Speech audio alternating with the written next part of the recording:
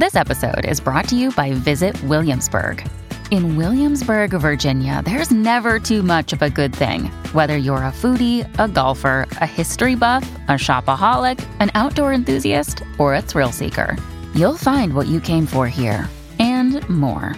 So ask yourself, what is it you want? Discover Williamsburg and plan your trip at visitwilliamsburg.com. Blaze Radio Network. And now, the Rabbi Daniel Lapin Show. The more the world changes, the more we find comfort in the things that never change. This is Rabbi Daniel Lapin On Demand on the Blaze Radio Network. Greetings, happy warriors, and thank you for tuning in to the Rabbi Daniel Lapin Show. And thank you, as always, for all that you do in telling other folks about the show. Because without you doing that, there is no way to explain the growth that we enjoy, and which I find so gratifying and so encouraging to me in preparing the show. Now, here's what I would like you to do today. Remember, our focus is on revealing how the world really works. And here's what I think will be most helpful. How about you get a piece of paper or a notepad and a pencil or a pen, or you could use, if you really are very high-tech, you could use your tablet with one of those drawing pens. And whatever it is, go ahead and draw a circle, about maybe anything between 2 and 5 inches in diameter, just, easy, comfortable size, easy to work with. Now, if you want to do this really well, you'll go and get hold of a compass. I mean, every household needs a compass. Even if you don't have any children in school, even if you didn't keep your old compass from school geometry classes, come on, as an adult, it's time to get a fairly decent, reasonable quality compass. They only cost a few dollars, and they're good to have. For what? Well, for all kinds of interesting geometric puzzles that you'd enjoy, but also for the purposes of today's show. Okay, so you've done a circle. Now what you want to do is place 5 equidistant points around the circumference of the circle.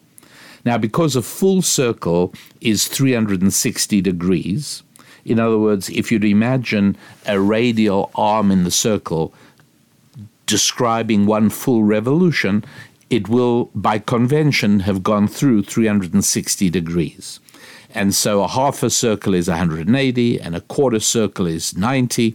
Well, if you divide a circle into 5, as we're doing, it'll come out to be 72. So each of these, if you were to, don't do this, but if you were to draw a line connecting each of these 5 points on the circumference of the circle to the center, each of those radial arms would be 72 degrees apart.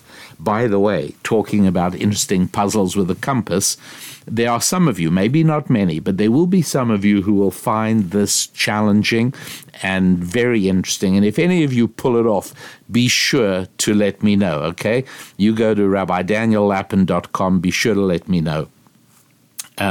What I'm telling you is that there actually is a way to place 5 equidistant points on the circle very precisely using nothing but a compass, not using a protractor, just a compass.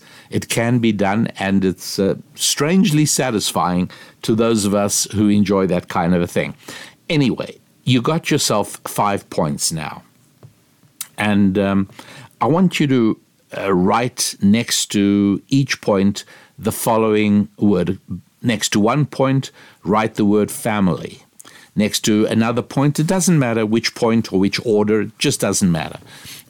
Just pick any other point and write finances. So you've got family and finances. Now next to a third point, put down faith. And next to a fourth point, put down fitness. And next to the final point, put down friendship. Now take a ruler, and I want you to join each point to the other non-adjacent vertices. In other words, start off with any of the points. Do not try and draw a line between that point and the point to the left of it or the point to the right. In other words, not to the 2 points on either side of it, but to the remaining 2 points. Go ahead and connect them, and do this with the other points as well. When you've finished, oh no, look what I've made you draw. I can't believe it. Oh, a pentagram, a satanic symbol. Oh no, I'm so sorry. No, all right, let's not get carried away here. My point is that I first of all want to assure you that this idea that this pentagram, this 5-pointed star that you've now drawn with a one of the 5 Fs at each of the vertices is somehow an evil symbol, and nothing could be further from the truth. And it didn't even get to become it didn't even get to be seen as a bad symbol until until the late 1800s. And then again, there was a sort of resurgence of satanic interest in the United States in the 1970s.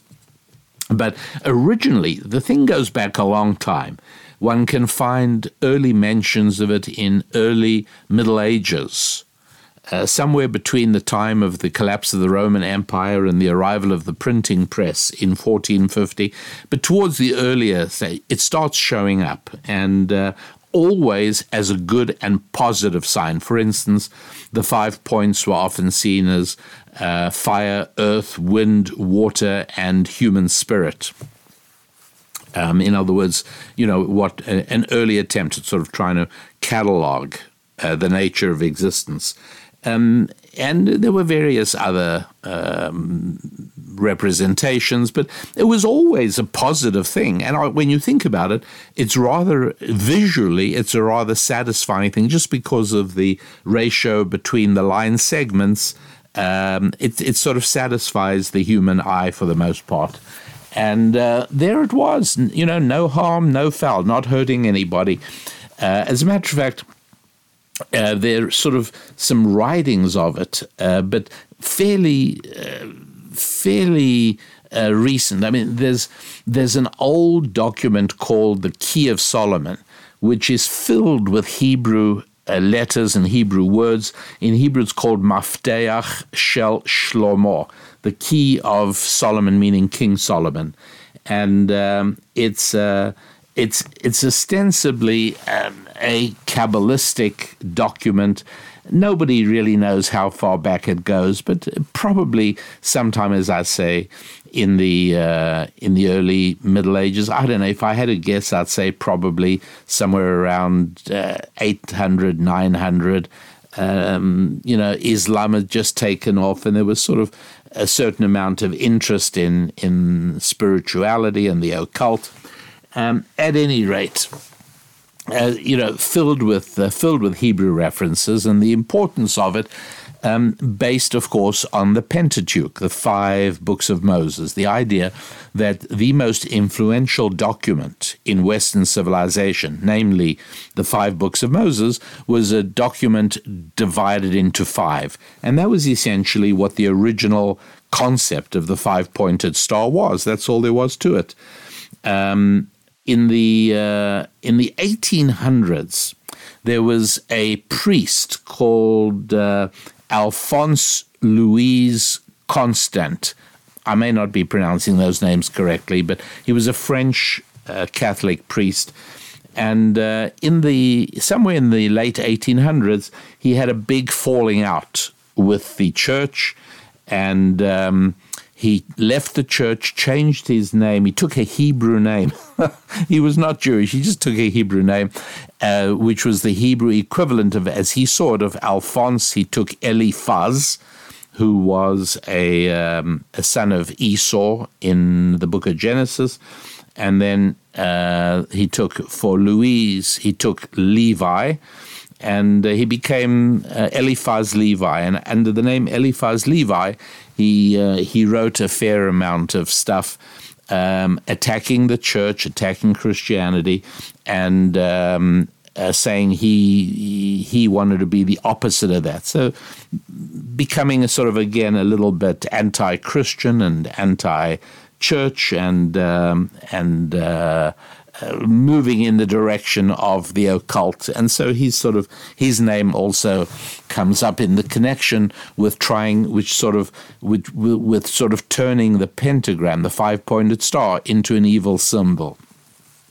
It never was before. So I just mention that because it's so easy for us to become superstitious and frightened of things that shouldn't be frightening us. And the pentagram is one of those things that just shouldn't, don't worry about it. Believe me, you have nothing whatsoever to worry about. The idea that this shape exerts some kind of evil, malign power over our lives, it's simply not the case. It's not a reality.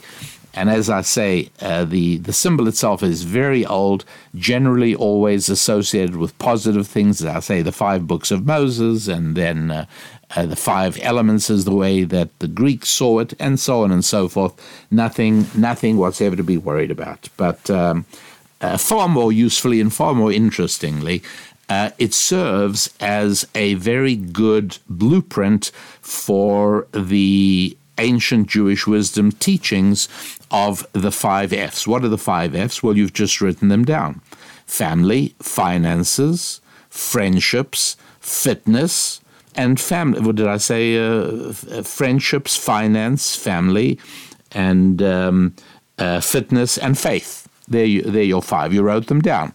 And then you connected them. So now you see each one is connected by a curved line to the F on either side of it, and by 2 straight lines to the remaining 2 F's. And what this does is to tell us something very important.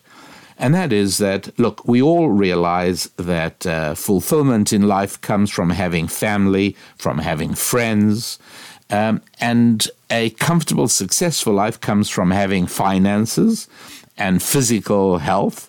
And then for a lot of people, it comes as a surprise that faith is also a necessary component, because many people assume all you need, if you've got finances, you got friends, you got a family, and you got your health, well, you're good to go. You don't need anything else. But what those interconnected lines help us understand is that without all of them, you actually find it very hard to get any of them. And so, yes, there are a few people who've managed to sacrifice everything else in life, their health, their friendships, no family, all for the purpose of finances. Yeah, but for the most part, right, it doesn't work. As I like pointing out, I had the pleasure of once meeting George Burns. He was already 100 years old, I'm pretty sure, when I met him. And I can assure you, I talk about having met him far more than he would ever have talked about meeting me. In fact, I'm sure he never ever mentioned it.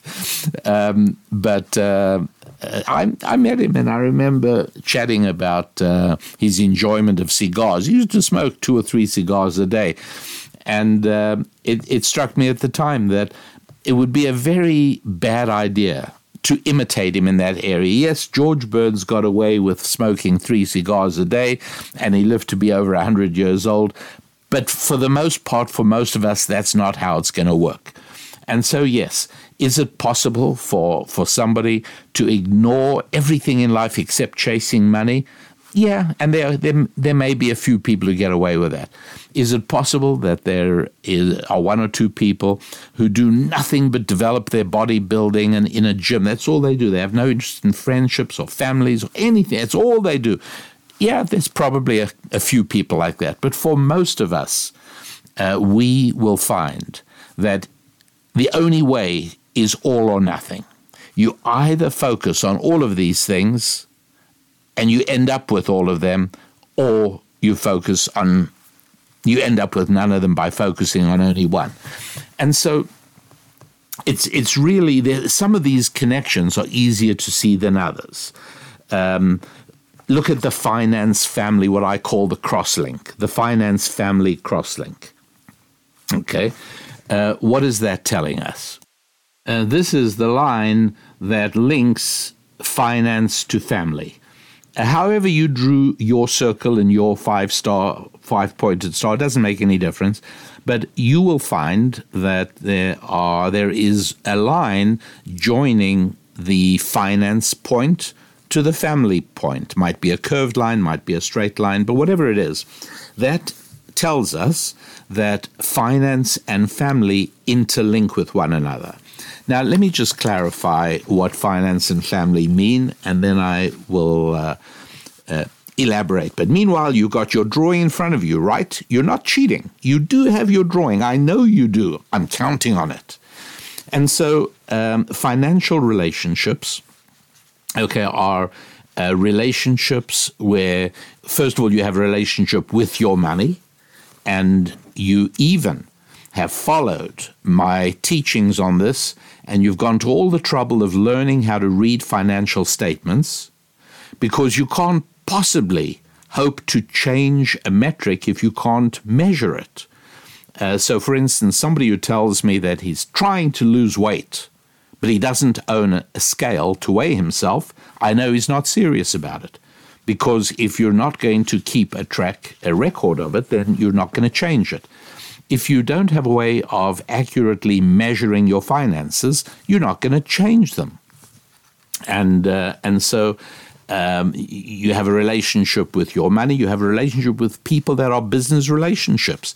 They are customers, they are clients, they are vendors, and these are important relationships in your business and professional life, obviously. And then we have family relationships, and those are relationships that are sexual or the result of sexual relationships. That's what family means. Some of you may well be thinking about, well, what about adopted children and so on, which is something I have discussed in other shows and will discuss again, but not for today. Right now, the idea is that a family, if you get together for a holiday with family and you got there with uncles and aunts and your parents and your children and your cousins, you realize that all of these people are all there together, experiencing the joy of family togetherness only because many years ago, grandpa and grandma enjoyed a close physical relationship. And that intimacy is what produced family. And so there are financial relationships, and there are what I call sexual relationships, even though obviously many of the relationships, you're not going to necessarily marry your cousin or anything, but you understand what I mean. These are relationships that come about fundamentally through a biological relationship. Then you have friendships. So we've looked at finances, we've looked at family. Friendships are neither financial nor sexual. These are friendships, and there isn't anybody who hasn't realized and who doesn't know that one of the surest ways of destroying a friendship is by letting sexual relationships intrude. That becomes very problematic. So friendships are neither fitness, physical fitness, your health, and finally faith. Those are the four. Now, look at the line that joins finance and family. And what this is saying is that having finances helps with family, and conversely, having family helps with finances.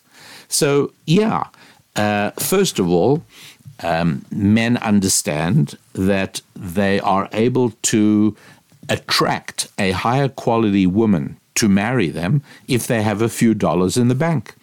And certainly if they're on the track, if their ambition is coupled with a vision and a plan, that way, because a high quality woman is very aware of the importance of finances to the building of a family.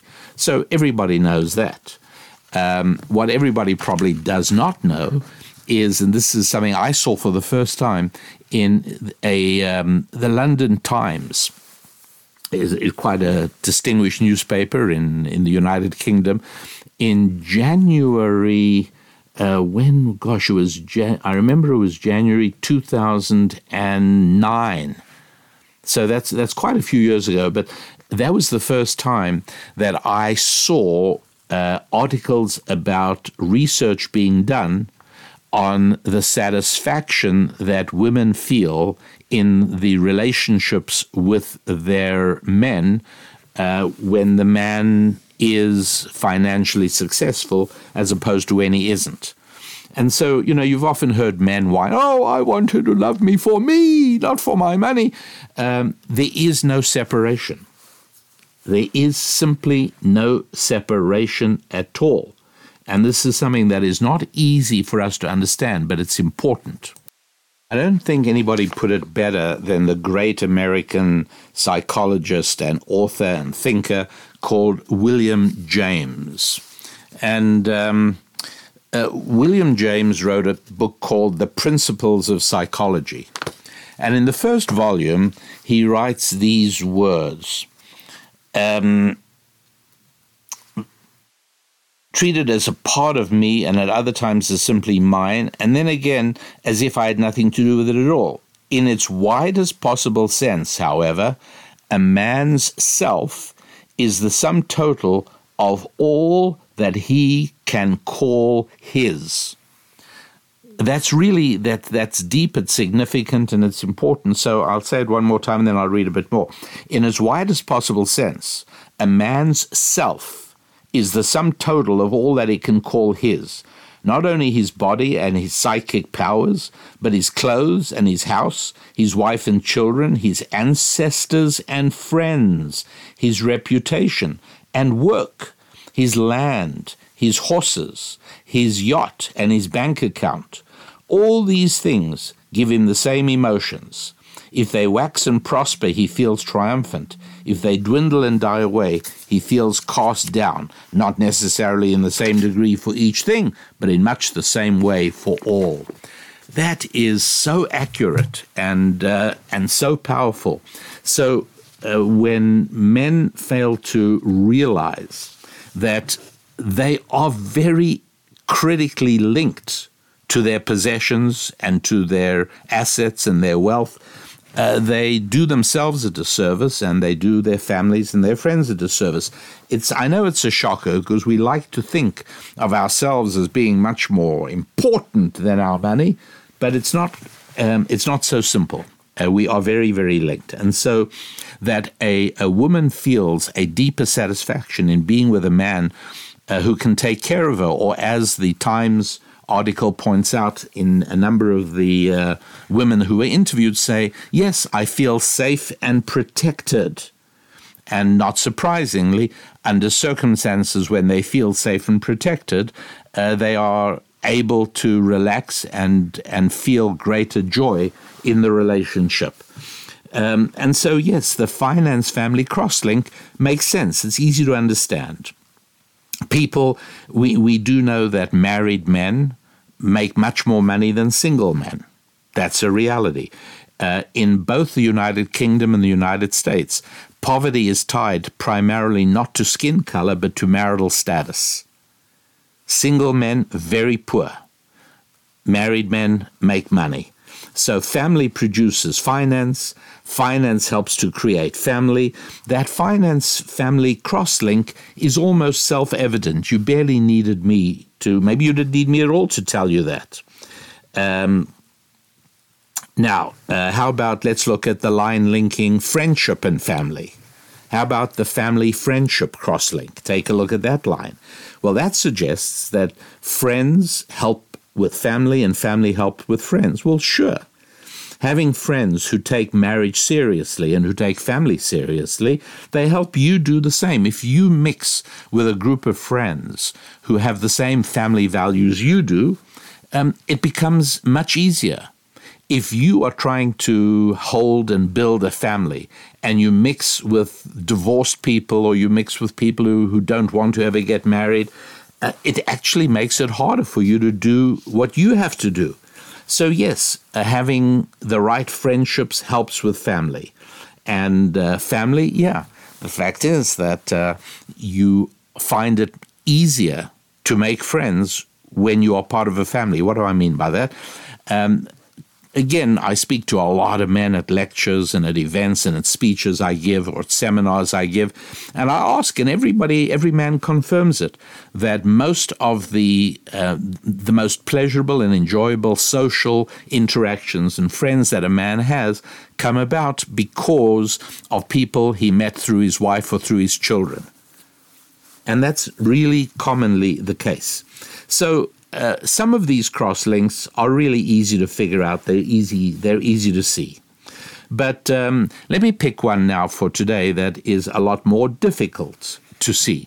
But before I do that, let me ask you whether you are already a member of our Happy Warrior community. Are you? I hope you are. But if you're not, well, I think you're missing out. Because, as I said, friendships are really important. And to be able to connect with like-minded people here in our Happy Warrior community makes your quest so much easier, because all of a sudden you're in contact with people who are trying to do exactly the same thing you are. Build up your finances, strengthen your friendships, build and strengthen your family, make sure that you build and strengthen your body and your health, and that with all of that, you also have your faith intact. And so try and, if you're not, try and become a member of the Happy Warrior community. It's really easy.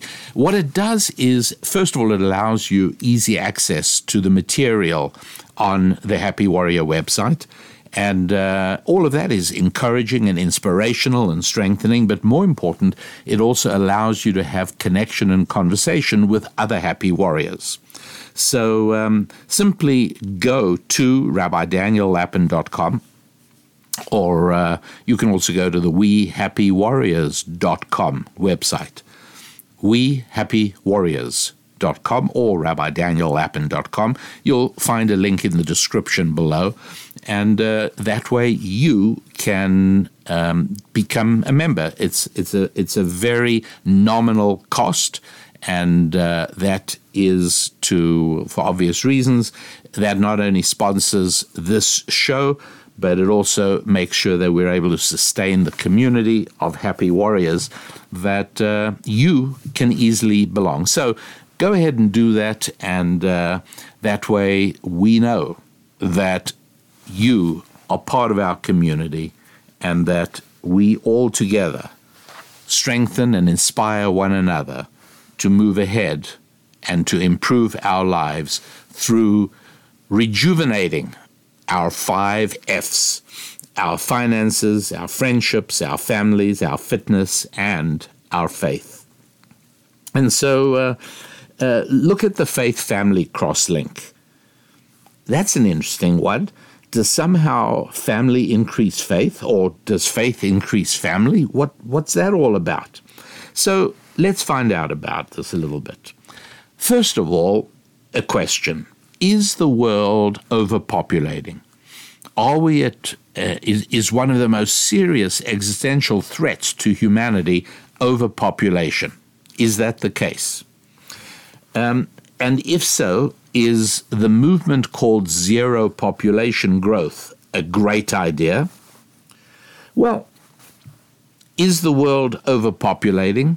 Well, it doesn't seem so, because a number of countries, like Spain, for instance, Russia's another country, a number of other countries are recognizing that they're actually experiencing the reverse problem.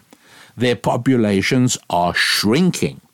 And this is true for Sweden and for Germany and a number of other Western countries.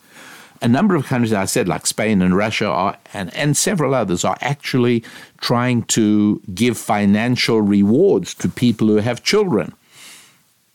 You know, literally payouts. Oh, you're having children? Great. When your child is born, you get a payout. Because they realize that the real problem is population decline, not overpopulation. I mean, after all, the whole idea of the whole zero population movement began with Stanford biologist Paul Ehrlich writing a book in the 60s called The Population Bomb.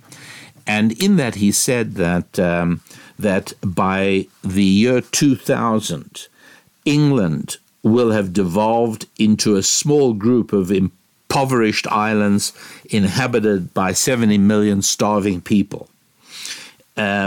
He also predicted that by 2000, billions of people will die of starvation because there are just going to be too many people for the earth to sustain. Look, it's many years have gone by since he published that book, about 60 years, and it's kind of hard to ignore that there are twice as many people on earth now as when he wrote the book. That's right. In the 60s, there were about 3.5 billion people on Earth, and now there are about 7 or 8 billion people on the Earth. And guess what? The United Kingdom doing just fine. 4 billion of people dying of starvation? Not at all. A lot of people eating a little bit too well, a little bit too fat, a little too obese. That's the real problem.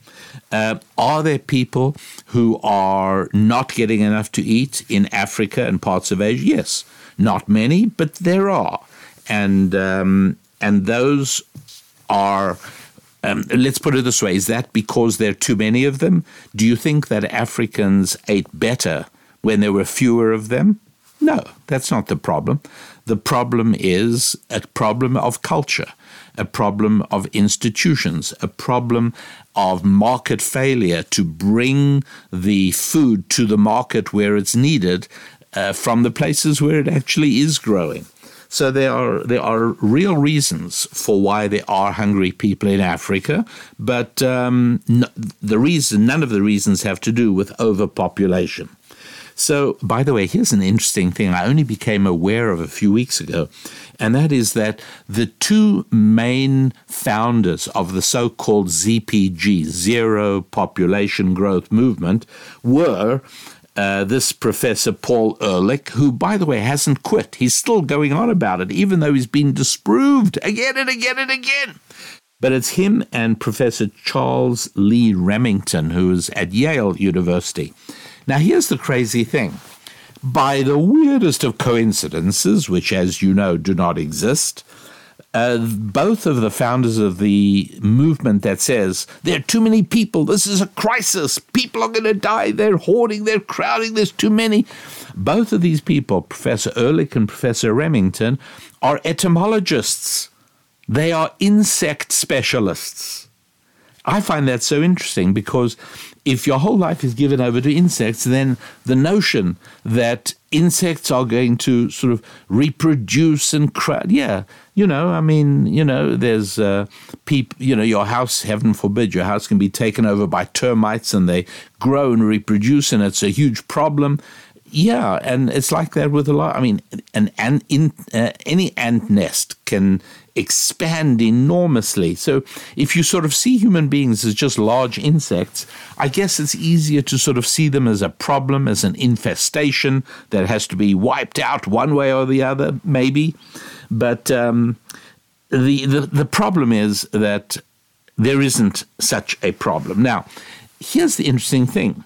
Logically, you'd think there ought to be. And this goes back all the way to the late 1700s and the early 1800s with the English economist Thomas Malthus saying that we're all going to starve, we're going to die of cold because there's not going to be enough clothes for everybody. When Paul Ehrlich wrote his stuff in the 1960s, almost no scientists challenged him and said, you're an idiot. Are you out of your mind? That from 1960 to 2000, we're going to overpopulate the earth, and we're going to have too many people, and billions of people are going to starve to death. You're an idiot. No, almost nobody challenged him. You know why? Because on the surface of it, if you thought that human beings are nothing but large insects, and if you view the story of humanity only in materialistic and physical terms, removing faith, removing the spirituality, removing the infinite creativity that God imparted to the human being, then yes, I guess it makes sense. And so scientists are materialists, and that limits their abilities. And so, understandably, virtually nobody challenged Paul Ehrlich, nobody challenged Professor Charles Lee Remington. And it sort of makes sense. And on a physical level, I understand why nobody called them out. Because if you remove the spiritual aspect of human beings' creativity and desire for the infinite, well, I guess it could look very problematic. But it does not seem as if overpopulation, after all, is the problem. And today, the latest problem is climate change, as I'm sure you're aware. And so that's all they talk about. And nobody speaks about overpopulation anymore because it's obvious that this is not the problem. So now let me ask you this question.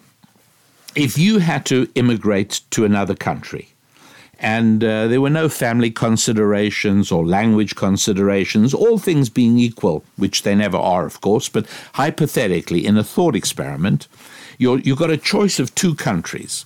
One is a country with a growing population. The other is a country with a shrinking population. Which would you choose? Is there any question in your mind? For purposes of getting a job, for starting a business, you want a growing population. For cultural optimism, you need growth. What do I mean by that? There is a way in which a person is similar to a society. And let me try and explain this. When a person, and I mean here a younger person, just loses the love of life, loses his optimism, and starts being overwhelmingly conscious of his own eventual death, whether he's dying or not, even if he's not dying. That's not a person you want to partner up with. It's not a person you even want to spend time with. They use words like depressed and depression, etc. I'm not going to go there because, as you know, we've spoken in the past about some of these things, mental health and spiritual realities.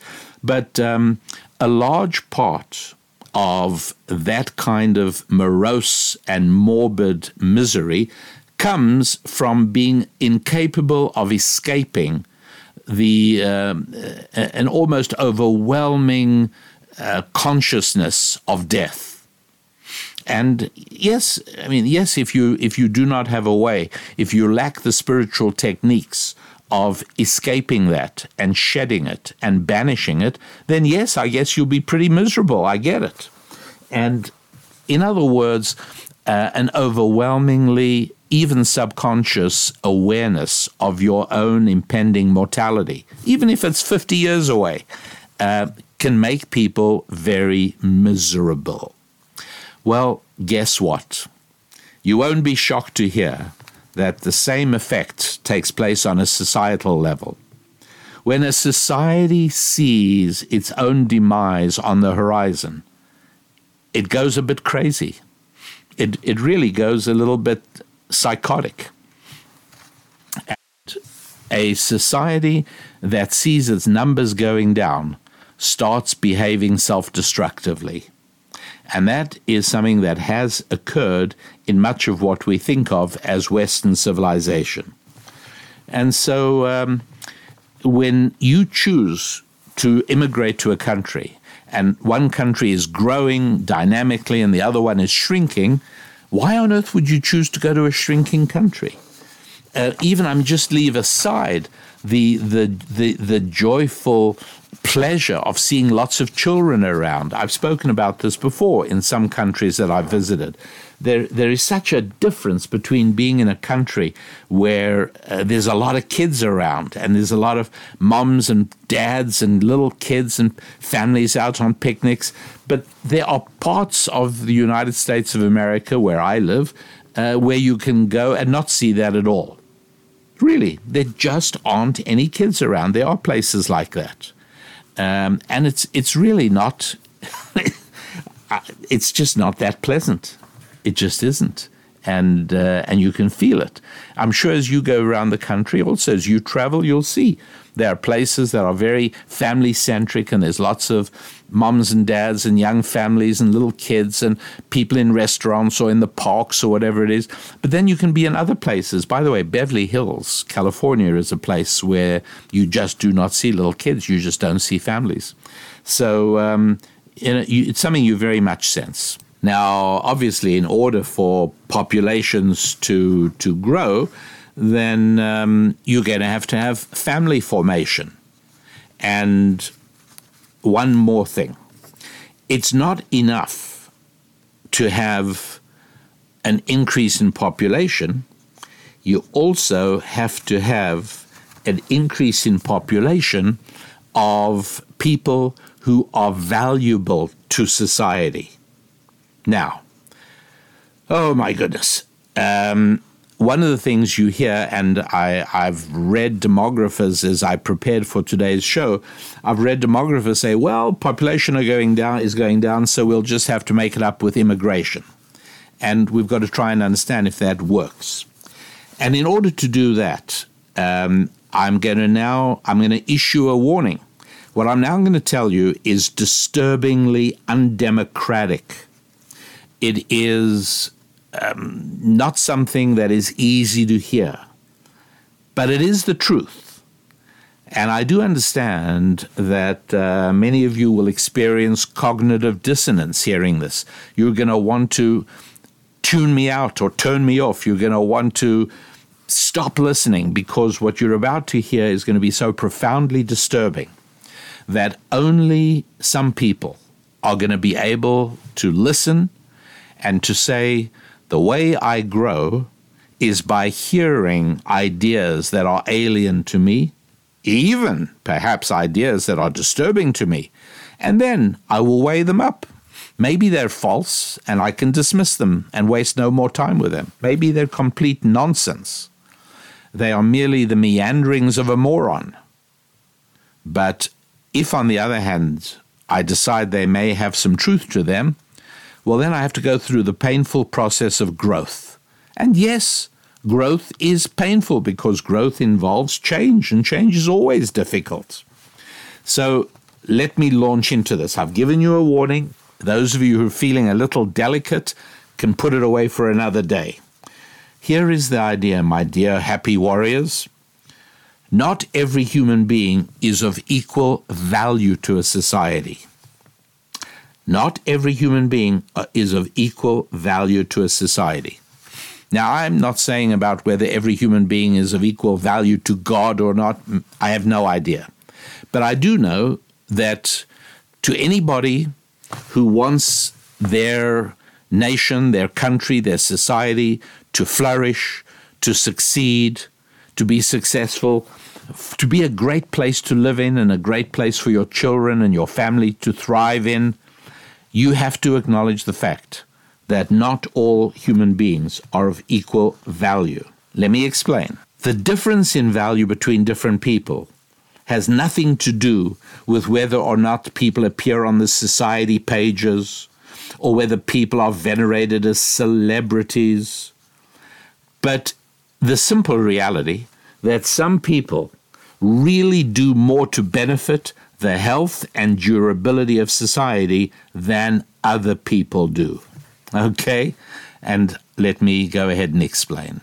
Imagine now, in your mind's eye, two different men. Let's look at the first one. This guy lives on charity, which is to say he gets a welfare check from the government, his apartment is covered, he gets food stamps. Basically, he does no work at all. Occasionally, he actually holds up a convenience store and pointing a gun at the clerk gets him to empty the cash register, and that's where he gets occasional spending money. He has fathered 12 children with 12 different women, and all those 12 children are growing up in a female household, also on welfare, doing poorly at an already underperforming school, and are already also engaged in petty crime. That's one guy. And there's guys like this in America. There's guys like this in the United Kingdom. Now, let's look at the other man. Compare this man, same age. This man works 6 days a week as a framing contractor on construction sites. He's still married to his high school sweetheart. He supports her in their shared desire that she be a stay-at-home mom. They have 3 kids being homeschooled, one of whom won the state spelling bee. One is involved in raising chickens and goats in the youth agriculture program 4-H. And the littlest child is teaching herself to code computer programs. Are these 2 men of equal value? One is living off government tax money. The other is contributing to it. The other one has fathered 12 children that in all probability look as if they too will be a burden on society. The other guy has fathered 3 children who are going to be productive members of society. Are these 2 guys of equal value? Like I said earlier, to God, maybe, I don't know. But to me or you or any other citizen concerned about the health and future of the society, of the culture, of the country, wouldn't you agree that we need more of the second kind of man and fewer of the first? How could you not agree with that? Another example. This is from Germany. 2 men in Germany, and I want you to visualize them. Hans has worked at Mercedes-Benz in Stuttgart in Germany for 5 years since he apprenticed there after school at the age of 18. He's never had an encounter with a policeman. He has 20,000 Deutschmarks in his bank account that he's saved up over the years. It's earning interest. And Hans is soon going to marry Liesel, who's a daughter of Hans's parents' friends and neighbors. Now, Mohammed is also 23 years old, also lives in Stuttgart. He is one of about 50,000 Muslims living in the city of Stuttgart. Mohammed is the son of an immigrant family from Algeria. Mohammed has no job, lives on German government welfare money, has served 2 years in prison for rape, and has had numerous assault charges since he was 16. These are real portraits, by the way, nothing imaginary. There are thousands of Hanses in Germany and also thousands of Mohammeds.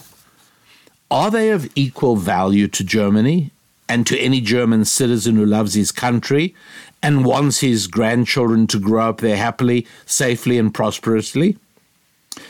Whether that happens really depends on whether German culture makes more Mohammeds or more Hanses. That's it. For a society to thrive, you've got to have growing population and you've got to have good people.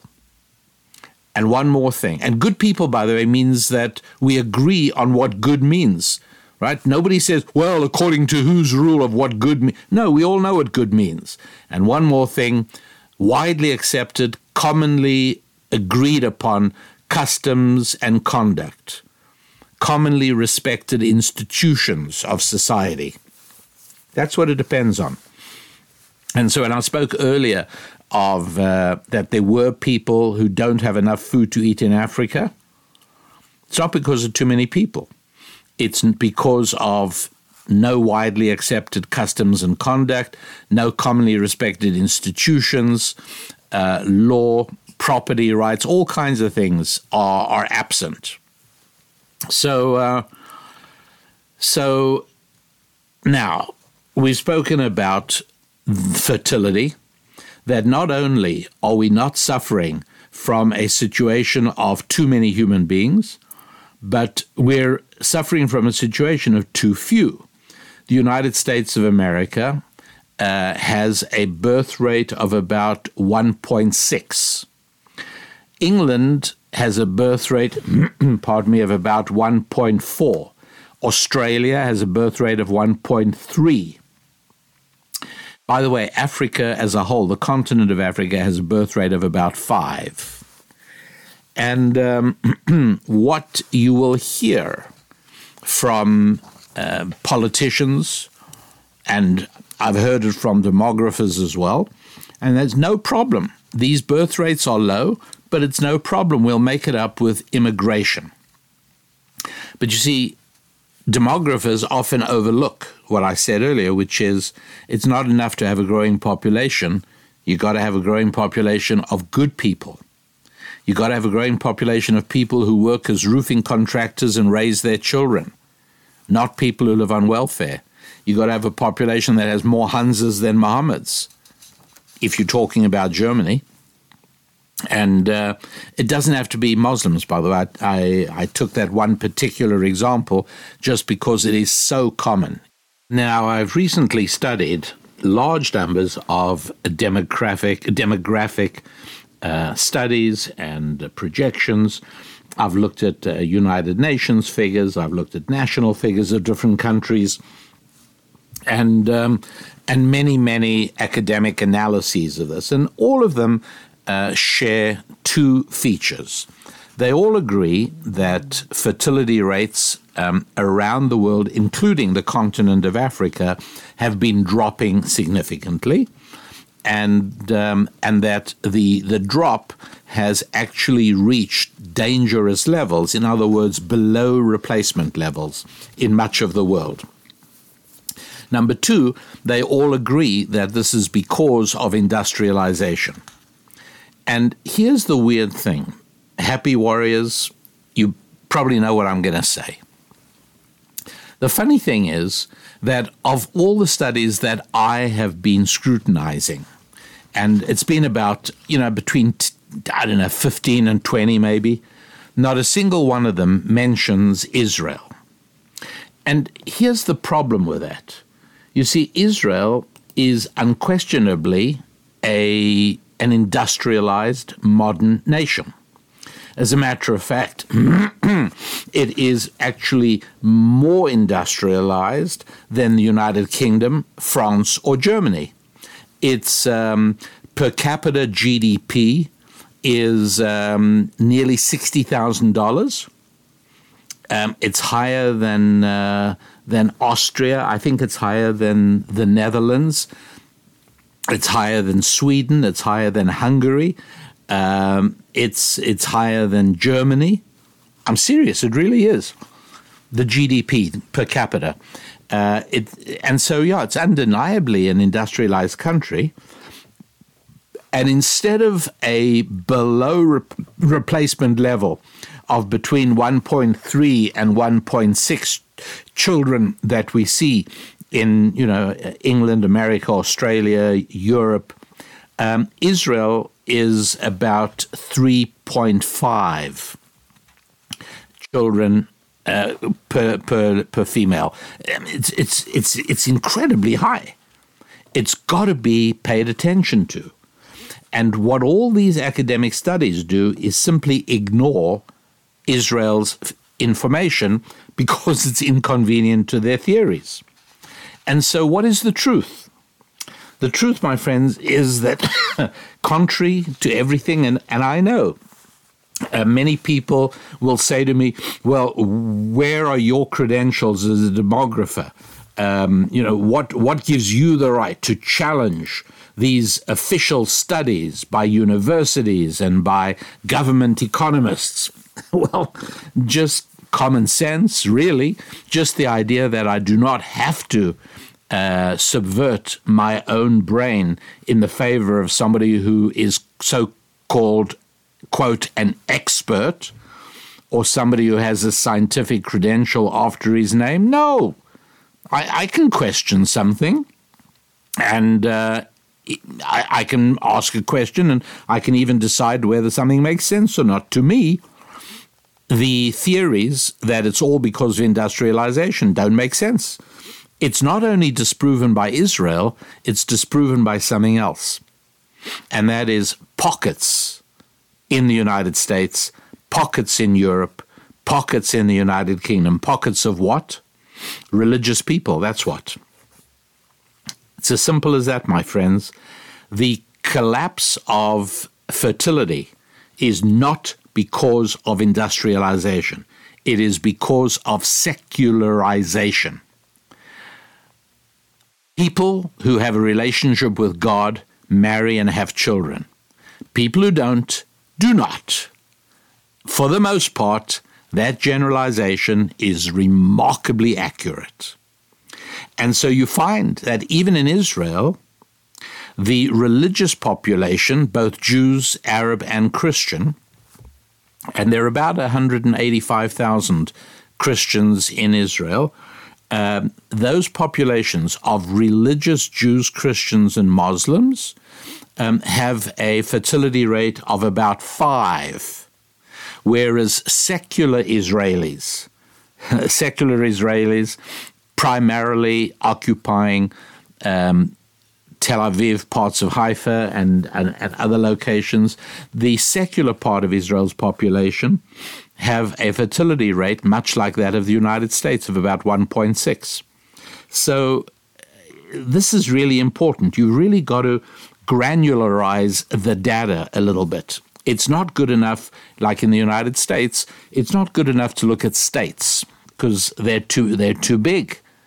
You've got to break it down to the 3,000 or so counties in the United States. And when you do that, you discover something very interesting, which is that the fertility rates of America as a whole is 1.6.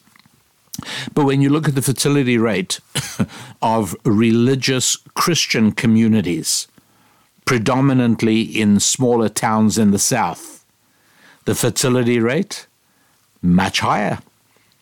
Much higher, 2.2, 2.3, 2.4. Fertility rate in religious Jewish communities, mainly New York, parts of New Jersey, parts of Maryland, parts of California, parts of Florida. Religious Jewish communities, fertility rate over there, about 4. Fertility rates among Latter-day Saints LDS members in Utah, also higher.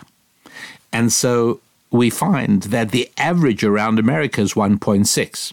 For many, many Americans, the fertility rate is 0. And for religious Americans of faith, it's well up above 2, above replacement level significantly. So happy warriors, the most shocking, fascinating, and accurate information in today's show is that the drop in fertility around the world corresponds not to industrialization, but it corresponds to secularization. People of faith are still having children. And so now you understand why at the beginning I questioned the cross-link between family and faith. It's a hugely important one. Without faith, very, very unlikely that you're going to see much in the way of families. You see, here is something which almost everybody should be able to relate to. When I tell you that the act of getting married requires faith, it does. Because logically, from a scientific point of view, it makes no sense to marry somebody. You're tying yourself to somebody in a very deep and meaningful way, and it's somebody you don't know everything about.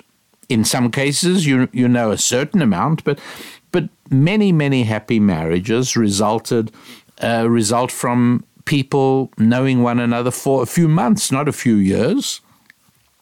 Mrs. Lapin and I got married after we knew each other for 4 months in total. And this is not unusual.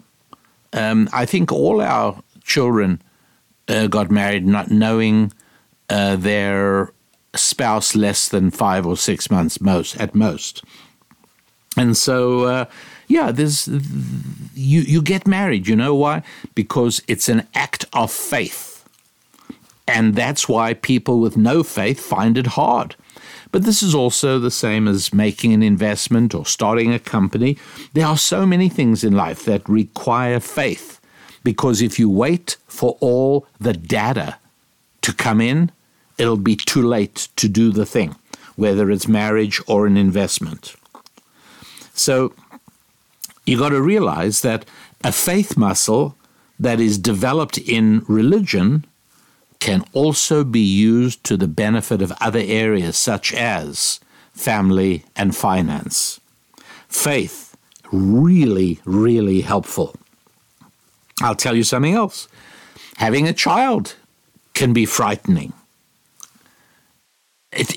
People say, well, this is how much money it's going to cost to raise the child to the age of 18, and then you don't know. It's scary stuff. The act of bringing a child into the world requires faith. And I'll tell you something else that is even more important, and that is that faith transforms the act of having a child from something terrifying into something joyful. That's what faith does. Faith does produce families. There's no question about it. It produces fertility, marriage, and families. Not in that order. But the reverse is also true. Families also build faith. Ministers, people in ministry will tell you, and I've had many such conversations, particularly with the church leaders around the country, that they have people in church through the youth years, they have them at the youth ministry, and then when children or young people hit college age, they vanish. When do they come back to church? After they get married, and particularly when they have children. When they form families, they're back in church. So families help faith, and faith helps families. And so if you are a single guy or girl in your late teens or early 20s, now is the time to start thinking about your future family. Some will tell you you're too young. But the truth is that if you are brought up in and you live in a culture of faith, you're not too young to embark on life's greatest adventure and peak of personal growth and fulfillment, building your family. If you're young, you stand maximum chance of marrying a virgin. And marrying as a virgin and to a virgin, we know that this is one of the biggest and most reliable predictors of marital stability.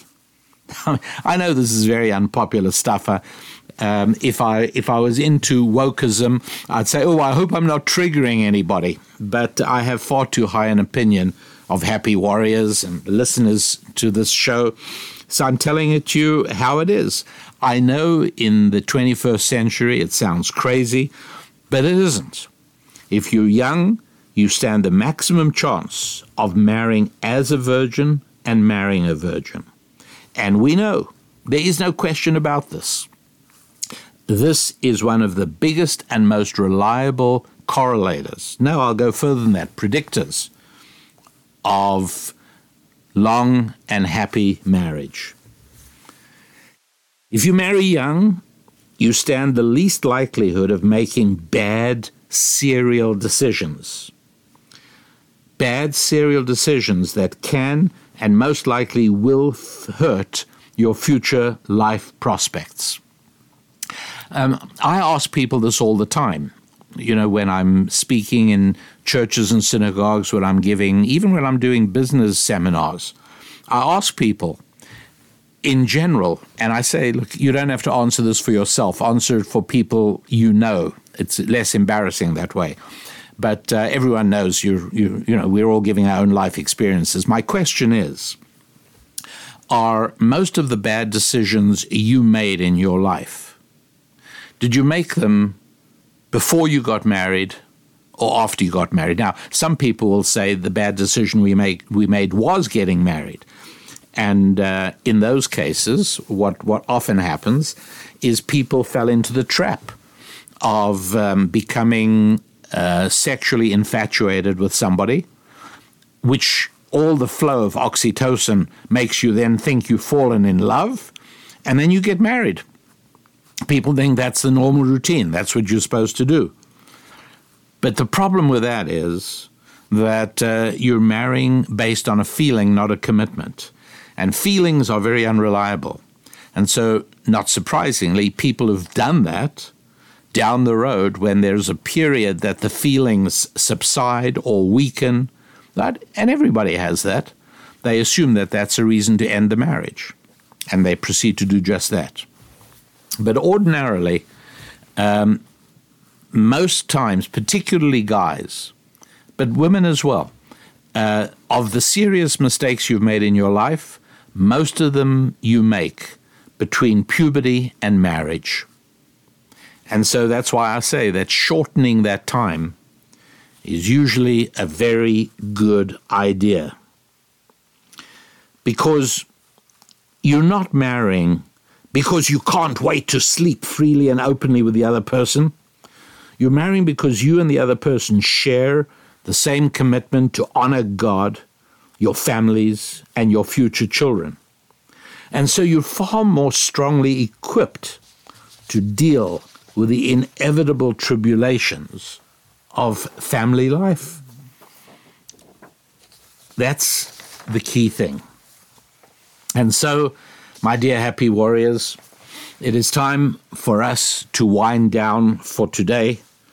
And we've covered an awful lot of stuff, but I hope, as always, I really do hope. It means so much to me when you write and tell me that you found it useful, you found it valuable, even if you found it enjoyable. Although I'd rather you don't enjoy it but make use of it than that you enjoy it but don't make use of it, if I have to be faced with that choice. And so visit the website. If you're not yet a member of the Happy Warrior community, go ahead and go to wehappywarriors.com and join the Happy Warrior community. Become part of us. It's a very, very small and insignificant cost. It really isn't a lot. And that way you bring value into your own life and you bring support and encouragement into ours as well. So thank you very much indeed on behalf of all of us here. And I wish you a week of growth and fulfillment in your finances, in your families, in your friendships, in your faith, and in your fitness. Onwards and upwards. God bless.